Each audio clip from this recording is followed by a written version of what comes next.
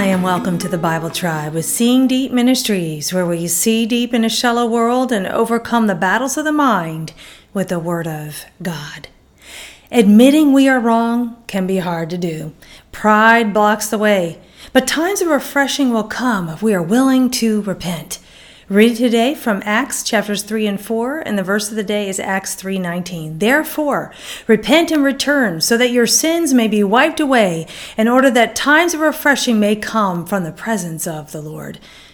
In context, in Peter's second sermon, as recorded in Acts, he is reminding the early church that they killed God when they killed Jesus Christ. But there was hope. They could repent.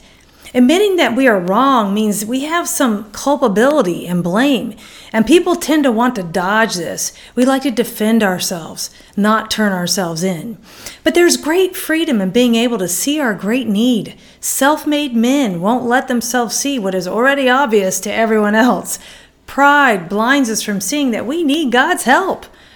But notice that Peter does not tell us to just say we're sorry. He says to repent and return. We have to make a change of course if we have truly repented. I chose the keyword repent, which is the keyword metaneo. And it means to change one's mind, to think differently, to reconsider. Thought of the day. Change your mind, change your life. Application.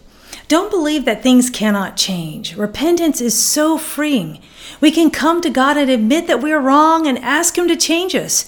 He will complete the work that He has begun in us. Go with God in His precious word, friends. Tune in tomorrow as we head back into the book of Hebrews.